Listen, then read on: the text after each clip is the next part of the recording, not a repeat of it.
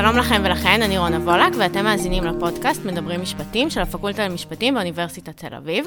הפעם נדבר עם פרופ' דפנה, מומחית לתחום דיני המשפחה, על הלכת השיתוף הספציפי בין בני זוג ועל הלכת פלוני.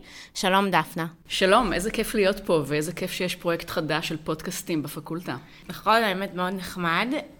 והיום נרצה לדבר איתך על עתירה שהוגשה לבג"ץ נגד הפסיקה של בית הדין הרבני הגדול. את וחנוך דגן כתבתם הערת פסיקה לעניין הזה, אז נשמח אם תוכלי לשתף אותנו מה היה בעתירה ומה היו השאלות המשפטיות העיקרות שעמדו בבסיס העתירה הזו. אז מדובר במקרה שהיכה גלים בתקשורת, ואני שמחה על ההזדמנות לדבר ולנסות לעשות קצת סדר, כי אנחנו כולנו בציפייה לדיון נוסף, בתקווה שיהיה דיון נוסף, אז ככל שיותר אנשים יכירו את הפרשה הזאת ותהיה להם עמדה ואולי גם ישמיעו אותה, אז אולי יהיה באמת סיכוי שבית המשפט העליון יתערב. אנחנו במקרה של זוג שהתחתן ב-1982, נולדו להם 3 ילדים, עכשיו הם בגירים, והבעל מגיש תביעת גירושין וכורך את סוגיית הרכוש, כך שגם הסוגיה הזאת נדונה בבית הדין הרבני. הם הולכים לגישור, מצליחים לגבש הסכמות לגבי כל הסוגיות הרכושיות, למעט שאלה אחת: מה הבעלות על הבית שבו הם גרו ב-20 השנים האחרונות, ושנבנה על מגרש שהבעל ירש כמה חודשים לפני הנישואין. הבית נבנה כ6 שנים אחרי הנישואין, נרשם רק על שם הבעל, זאת הייתה עסקת קומבינציה, אז שאר המגרש הוא בכלל בבעלות עכשיו של הקבלן. האישה טוענת, מגיע לי חצי, הבעל טוען, לא, הכל שלי, וזאת השאלה שנמצאת במחלוקת ומגיעה להתדיינות. על פי החוק, שמסדיר יחסי ממון בין בני זוג נשואים, הבעל לכאורה צודק, כי החוק אומר שהנכסים שהגיעו לנישואים מלפני הנישואים, לא נכנסים לסל המשאבים שמאזנים בין בני זוג, ואנחנו נרחיב אחר כך בדיוק מה זה אומר. אבל האישה אומרת, לא, צריך להפעיל פה חריג לכלל, בעצם נוצרה פה שותפות על הנכס הזה, ולכן מגיע לי חצי מהרכוש. עוד דרך להגיע לתוצאה יותר צודקת מבחינתה של האישה, זה סעיף 8 בחוק שאומר, במקרים חריגים אפשר באמת לא לחלק חצי-חצי. הבעל אומר, מה פתאום, לא נוצר שיתוף כזה, ובין היתר מזכיר את העובדה שבשלהי הקשר האישה קיימה קשר עם גבר אחר, ולכן קוראים לכל הפרשה הזאת פרשת הבוגדת. האישה מכחישה שהיא בגדה, ואומרת דווקא הבעל הוא זה שגר עם אישה אחרת, וככה זה מגיע לבית הדין הרבני. בית הדין הרבני האזורי באופן אולי מפתיע ובוודאי נדיר, כי במקרים כאלה בדרך כלל בתי הדין הרבניים לא נותנים לאישה שום זכות קניינית, מכיר בזכותה למחצית מהרכוש. והבעל באופן לא מפתיע מערער לבית הדין הרבני הגדול, בית הדין הרבני הגדול מקבל את הערעור שלו, ובין היתר מתייחס לבגידה של האישה. האישה פונה בעתירה לבג"ץ, אני מקווה שאתם יודעים שאי אפשר לערער על בית הדין הרבני הגדול, ולכאורה הערכאה הסופית כאשר מדובר בבתי הדין הרבניים, ובעצם הניסיון להתערבות של בית משפט עליון בפסיקה של בית הדין הרבני היא רק דרך עתירה, ולכן העילות התערבות הן הרבה יותר צרות מאשר בערעור רגיל, בדרך כלל חוסר סבירות, חריגה מסמכות. ובית המשפט העליון מתפצל לדעת מיעוט של השופט עמית שמקבל את העתירה, בעיקר מכיוון שהוא התרשם שעניין הבגידה השפיע על פסק הדין של בית הדין הרבני. שופטי הרוב לעומת זאת דוחים את העתירה של האישה. מינץ אומר הבגידה בכלל לא הייתה חלק מרכזי, ושטיין מגדיל לעשות ואומר גם אם הבגידה הייתה שיקול, איזה שיקול שאפשר לקחת. שיקול של הדיינים, הכוונה. נכון. את יכולה אולי להסביר לנו קצת את מערכת היחסים בין בית הדין הרבני לבג"ץ, ואיך בעצם העניין הזה של הרכוש הגיע בכלל לבית הדין הרבני הגדול? אז חשוב לדעת שאנחנו במדינה, ננסה למצוא מילה עדינה, אבל אין.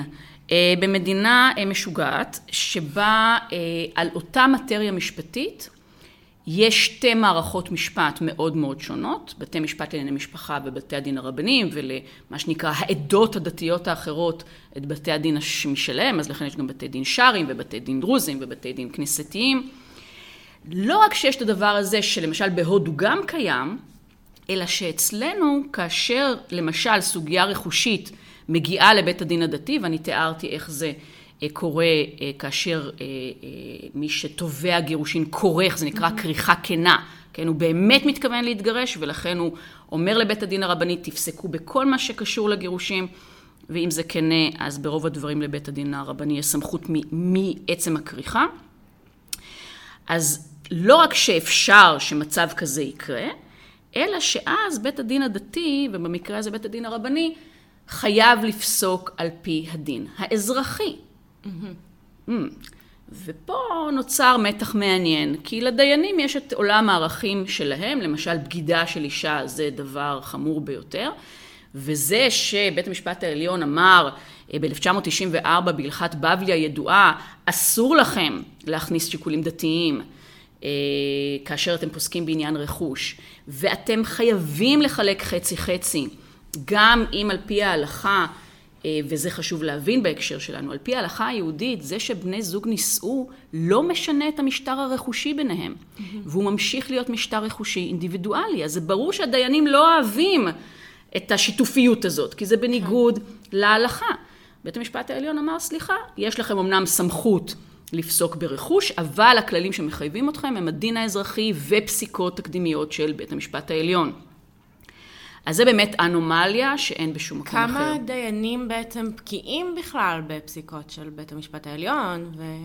זאת שאלה נהדרת. אני תמיד אומרת שהדבר הכי טוב שקרה לבתי הדין הרבניים, זה שמונה להם היועץ המשפטי יעקבי, הרב יעקבי, שהוא פשוט עשה שם מהפכה. אז אם כשלימדתי דיני משפחה לפני, לא יודעת מה, 15 שנה, לא נתתי בכלל לקרוא פסקי דין של בתי הדין הרבניים, כי הסטודנטים לא יכלו לקרוא אותם, הם היו פחות או יותר בארמית. היום את קוראת פסקי דין, בוודאי פסקי דין שבתי הדין הרבניים יודעים שאולי יגיעו לבית המשפט העליון, והם נראים לגמרי כמו פסקי דין של בית המשפט העליון. כתובים באמת לילה, עם כל ההפניות והציטוטים, פה התפלק להם קצת. ואני קצת צחקתי עם הרב יעקבי, אמרתי לו, מישהו פה לא היה ממושמע, כי הם יכלו להגיע לאותה תוצאה, וזה גם הרבה פעמים מה שהם עושים, ולכן אנחנו גם מפחדים שזה מה שיקרה. עכשיו, אם בית המשפט העליון, במקום לעשות דיון נוסף מהותי, יחזיר את זה לערכאה הדתית, פשוט לא לכתוב בוגדת, ולמצוא דרכים אחרות לא להכיר בשיתוף הספציפי, זה לא מאוד מסובך. פה הם פשוט לא יתאפקו. ולכן צפה ועלתה הרתיעה שלהם, המוסרנית, כלפי נשים בוגדות. שימו לב, שוב, על פי ההלכה, הגבר יכול פחות או יותר לעשות מה שהוא רוצה עם נשים אחרות, האישה זה נתפס כטאבו נוראי. ולכן המערכת הזאת היא מערכת עם סטנדרט כפול, מענישה נשים על התנהגות שאם גברים עושים, היא עוברת בלי סנקציות. מה שעוד חשוב להבין זה שאנחנו בעידן שמתאפיין ברתיעה של בית המשפט העליון מלהתערב בפסיקה של בתי הדין הרבניים. כתיבה קודמת של פרופסור רות אלפרין קדרי למשל מראה לנו על עידן, אני מדברת בעיקר על התקופה של השופט הנשיא ברק, של ממש מלחמת עולם. בית המשפט העליון מתעקש לחנך את בית הדין הרבני שיש דבר כזה עקרון שוויון ויש זכות לפרטיות ויש הליך הוגן. בשנים האחרונות, וזה כבר מחקרים של דוקטור רות זפרן מראים, בית המשפט העליון נמנע מלהתערב בפסיקות של בית הדין הרבני, ולכן כוחו היחסי של בית הדין הרבני גובר בשנים האחרונות, והוא באמת זוכה לאוטונומיה שיפוטית כמעט ללא התערבות של העליון. והעתירה הזו היא דוגמה טובה לעניין הזה.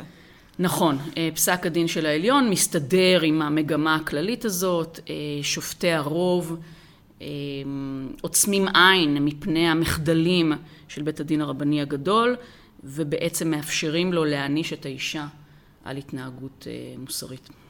אז אם נוכל רגע לעשות צעד אחד אחורה ולדבר קצת על הלכת השיתוף הספציפי, שסביבה בעצם העתירה, דנים בעתירה, אז אם תוכלי להסביר לנו מהי בדיוק הלכת השיתוף הספציפי ואיך העניין הזה של הבגידה משפיע עליה.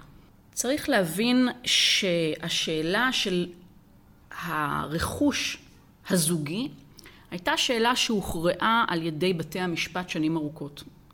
ובתי המשפט פיתחו את הלכת השיתוף, בעצם חזקת השיתוף, שחלה עד היום על ידועים בציבור. ומה החזקה הזאת אומרת? חזקה על זוג שחי תקופה משמעותית, תוך התחייבות עמוקה זה כלפי זו, שהרכוש שנצבר במהלך הזוגיות שייך בעת היווצרותו לשני בני הזוג בחלקים שווים. ואז בא חוק יחסי ממון בין בני זוג, 1973, ואומר מהיום והלאה, כל זוג שהתחתן החל מהראשון לראשון 74, יחול עליו החוק החדש, והחוק הזה באמת מהדהד יותר את ההלכה הדתית מאשר את התפיסה של בתי המשפט עד אז, כי כל עוד הזוגיות קיימת, הקניין הוא קניין אינדיבידואליסטי. ומה ששלי שלי ומה ששלך שלך, ועצם הנישואים לא משפיעים על הדבר הזה. לגבי רכוש שקדם לנישואים. לא, בכלל. בכלל? בכלל, באמת הרבה אנשים לא מבינים את זה. אבל כל עוד אין פרידה או אין מוות, כל בן זוג, בת זוג, בעלים של הקניין שלהם. אוקיי. והחוק אומר, כאשר יש פרידה, זאת לא בעלות בנכסים הספציפיים, כמו שהיה בהלכת השיתוף, אלא אנחנו רואים מה יש לכל בן ובת זוג, ומאזנים, כדי שיהיה שווי של חצי-חצי, אז זה לא בעלות קונקרטית, זה בעלות יותר כללית. שוב, למעט אם בני הזוג הסכימו אחרת בהסכם בכתב שאושר. המצב הזה יצר מצבים מאוד בעייתיים של צדק חלוקתי בין בני זוג, מקרים קשים שבהם בדרך כלל האישה נותרת כמעט בחוסר כל, הכל רשום על שם הבעל, ונכסים או קודמים, כן, או שבאמת ירושה, מתנה, כל מיני דברים שהחוק אומר לא נכנסים. בחזקת השיתוף שהזכרנו לפני החוק, היא הלכה והתרחבה. ובתי המשפט ביותר ויותר מקרים הכניסו להכרה הזאת בקניין המשותף, גם באמת מתנות וירושות ונכסים שבאו לזוגיות, ולענייננו מאוד חשוב להדגיש, בעיקר כאשר מדובר בבית המגורים. עבור רוב המשפחות הישראליות, בית המגורים הוא הנכס המרכזי, וגם בעיני בתי המשפט משקף ומגלם את הזוגיות, את הפרויקט המשותף הזה. ואז בתי המשפט אחרי החוק צריכים להחליט מה קורה במצבים כמו המקרה שאנחנו דנים בו היום, שבו זה באמת רכוש שהבעל בנה על מגרש שהיה מלפני הנישואים ורשם את הנכס על שמו, מה עושים במצבים האלה. ואז פיתחו את הלכת השיתוף הספציפי. בית המשפט העליון אומר, יכול להיות שהתפתחה לה שותפות מכוח הדין הכללי, דיני חוזים, דיני קניין, ולכן הנכס הזה הוא בעצם של שני בני הזוג, וכך צריך להתייחס אליו גם כאשר הזוג נפרד.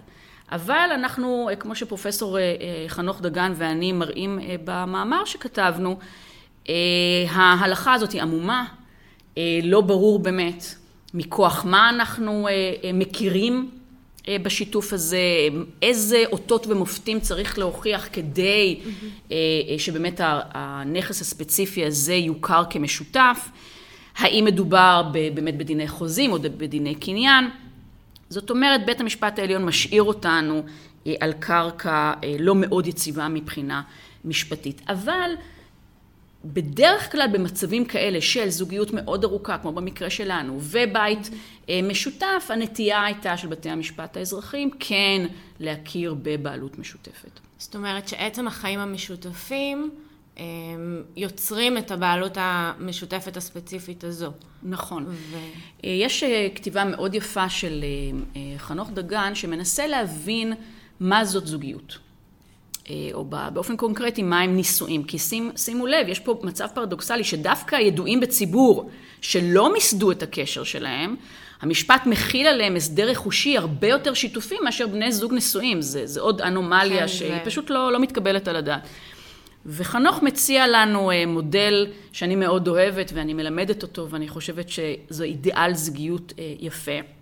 שאומר זוגיות צריכה להיות, זה לא אומר שהיא בהווה אכן כזו, אבל בית המשפט צריך לעודד את מוסד הנישואים כמוסד של שותפות שוויונית, שמכבדת מצד אחד את האוטונומיה של כל אחד מבני הזוג, אבל מבינה שיש פה פרויקט שבו בני הזוג יוצרים משהו משותף על פי עקרונות השוויון.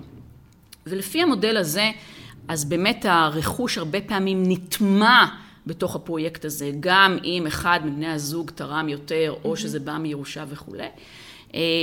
אז בית המגורים, שוב, הוא הדוגמה הפרדיגמטית לדבר הזה. זה הבית שבו חיינו ביחד, שהבאנו לעולם ילדים, שמגלם את הביטחון בזוגיות, ולכן להשאיר את אחד מבני הזוג בלי בית, כשכל הקניין הזה עובר לבן זוג אחד, נתפס כעניין מאוד מאוד בעייתי. אם נחזור לפסק הדין, אז שם מדברים על הלכת השיתוף הספציפי, על ההנחה בעצם שהבית שבו דנים הוא משותף לשני בני הזוג, אבל העניין של הבגידה מבטל את החוזה הזה שנוצר בין בני הזוג, החוזה המשתמע, לגבי הבית. אני חושבת שבאמת פסק הדין הזה הוא דוגמה לבעייתיות במודל החוזי, שמכוחו חלק מהשופטים חושבים שגוזרים את הלכת השיתוף הספציפי, כי בתי המשפט התחילו להתפתל. איך אנחנו מצד אחד מכירים פה בבעלות משותפת, ומצד שני לא חוזרים חזרה להלכת השיתוף שהחוק ביטל. יש פה קושי שיפוטי שאני לא מתעלמת ממנו. ואנחנו באמת טוענים במאמר שהמודל החוזי הוא מאוד בעייתי. מכיוון שאז באמת צריך להוכיח איזושהי כוונה, ובית המשפט העליון לא היו בפניו שום ראיות. זאת אומרת, המודל החוזי שנוצר איזשהו חוזה משתמע בין בני הזוג שהבית שייך לשניהם. בדיוק. אוקיי. אז למשל הבעל אומר, יכול להיות שהיה חוזה כזה, אבל החוזה בעצם כלל תנאי מכללה שבמקרה של בגידה לא יהיה שיתוף בנכסים. זה ברור לכולנו שכל אחד יטען את הדבר הזה, ועכשיו מה בדיוק האישה אמורה להוכיח? כן. אז לא היו הוכחות לגבי החוזה המשתמע הזה. יש פה הנחה בני הזוג הסבירים ישללו את השותפות הקניינית הזאת דרך חוזה מכללה, במקרה ואחד מהם גם אחרי 20 שנה, כשבכלל יש פה קרע נוראי וברור שהקשר הזה נגמר, ויש קשר עם בן זוג חדש, או אז עכשיו בעצם החוזה... בקיצור, יש פה איזה מהלך ששוב חנוך מראה בצורה מבריקה איך הוא לא מחזיק מים, ואנחנו מראים שגם לפי דיני החוזים עצמם, כן, ההנחה הזאת של מהו הזוג הסביר, ואיך אנשים בישראל מבינים את השותפות הזאת, בכלל לא ברור שזוגות מבינים את הדבר הזה, כן, האם אישה מבינה שגם כאשר הבעל עוזב את הבית ועובר לגור עם אישה אחרת, והיא יצאה עם גבר אחר, אז כל הקניין שכנראה היה שלה מכוח החוזה מפסיק להיות שלה. אני לא חושבת שכך בני זוג מבינים את הזוגיות שלהם, ויותר מזה לא צריכים להבין את הזוגיות שלהם כך. אבל אנחנו בכלל מציעים לבית המשפט העליון לנצל את ההזדמנות הזאת, לעשות סדר בתוך ההלכה, ולבסס אותה על המודל הקנייני. יש פה קניין שנוצר מעצם השותפות, לא צריך לשחזר איזושהי הסכמה חוזית, ובוודאי כשמדובר בזוגיות ארוכת שנים, בוודאי כשמדובר בבית המשפחה, אז הנכס הזה נטמע לתוך הפרויקט. ובעצם המודל הקנייני פשוט מניח שותפות בלי שום חוזה, אלא סוג של שותפות טבעית כזו? זה הרעיון מאחורי? שותפות לא רק טבעית, אלא חברתית. זאת אומרת, ככה החברה מבינה נישואין ארוכי שנים. ושוב, צריך לעשות בזה סדר. אבל אם המשפט אמור מצד אחד לשקף נורמות חברתיות, ומצד שני לסמן עבורנו אידיאל של זוגיות, אז הוא צריך לבסס את ההלכה הזאת על המשטר הקנייני. ופה ברשותכם, אם יש לנו זמן, אני רוצה לצטט פסקה מתוך פסק הדין של שטיין, שאני חושבת שהיא, עם אף סיבה אחרת לא מצדיקה דיון נוסף, היא מצדיקה דיון נוסף, ואני אקריא ברשותכם. שטיין אומר לנו, יחסי זוגיות עם עניין אינדיבידואלי לא רק במישור הרגשי והאינטימי, אלא גם במישור הרכושי. כל מערכת זוגית מתקיימת על פי הנוהגים וההסכמות שבני הזוג מגבשים בינם לבין עצמם, על בסיס אמונות באורח החיים הרצוי להם. הסכמות בין בני זוג בנוגע לרכושו האישי של כל אחד מהם ומידת שיתופו של בן הזוג האחר באותו רכוש, אינן עשויות איפה מקשה אחת. הסכמות בענייני רכוש אשר מתגבשות במערכת יחסים זוגית אחת, אינן דומות וממילא לא צריכות להיות דומות להסכמות אשר מתגבשות במערכת זוגית אחרת. בני זוג רשאים לחיות את חייהם כזוג במתכונת דתית, חילונית, פטריארכלית, פמיניסטית, או במתכונת אחרת שמתכללת בתוכה ערכים והשקפות עולם מזה ומזה. זה פשוט נורא בעיניי, וגם כתבתי על זה כבר בטקסט אחר. בעצם מה ששטיין עושה, זה למחוק את ההבנה שלנו שהמושג בחירה והמושג זוגיות פטריארכלית פשוט לא מתיישבים אחד עם השני. אם זאת זוגיות פטריארכלית, אין בה בחירה, יש בה שליטה. יש בה שליטה של מי שמרוויח את הכסף, ושוב פה הזכרנו סוציולוגיה, כן, אני גם סוציולוגית וגם משפטנית, אז אני עסוקה גם בממצאים אמפיריים על איך משפחתיות ישראלית נראית, ואנחנו יודעים שברוב משקי הבית בישראל, הגבר הוא המפרנס העיקרי והאישה היא המטפלת העיקרי. ולכן כאשר אנחנו מאפשרים לבעל, בגלל שהוא מרוויח יותר, שזה יהיה שלו, בגלל שהוא זה שמחליט על הקניין, שזה יירשם רק על שמו, ואז קוראים לזה בחירה, ואומרים, טוב, אולי הייתה פה זוגיות פטריארכלית שבאמת נתנה יותר מקום לגבר, אבל זאת הייתה בחירה, זה באמת, זה התעלמות מעשרות שנים שקעקעו את התפיסה הזאת, שאמרו לבית משפט, אל תתערב בתא המשפחתי כביתו של אדם מבצרו.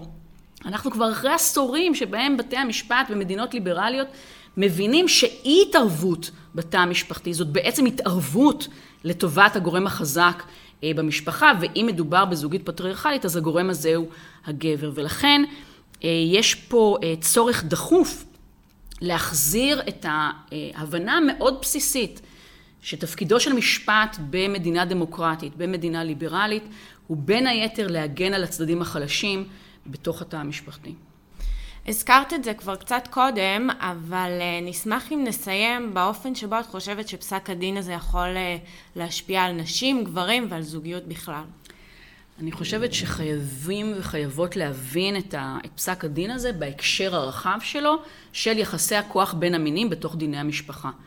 מה שקרה בשנים האחרונות זה שכוחן של נשים בהליכי גירושים הלך ונחלש יחסית ללפני 10 שנים ויותר. מה קורה לנו היום? חזקת הגיל הרך שקובעת שילדים יהיו במשמורת האם עד גיל 6, למרות שהיא עדיין בספר החוקים, בתי המשפט נוטים להתעלם ממנה.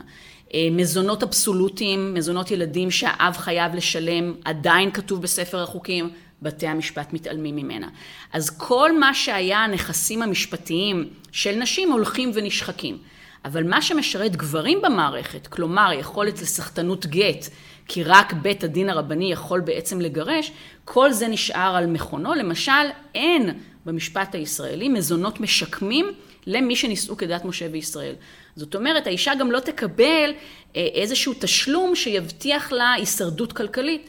אם אנחנו גם לוקחים את הדבר הזה, שהבטיח איזשהו מצע קנייני שיתופי, בזוגיות, שוב, מאוד מאוד ארוכה, זה כבר נשים שיהיה להם קשה אחרי זה להשתלב בשוק התעסוקה, ושילמו מחירים כבדים על עבודת הטיפול שהם עשו במשפחה, בעצם החלשנו עוד יותר נשים במערך שמחליש נשים גם כך. שוב, תזכרו, בתי הדין הרבניים, כל הדיינים הם גברים, נשים לא יכולות לכהן, אז זה בעצם להוסיף חטא על פשע. תודה רבה. תודה לכן. זה היה פרק נוסף בפודקאסט מדברים משפטים של אוניברסיטת תל אביב. תודה שהאזנתם והאזנתן. נשתמע בפודקאסט הבא.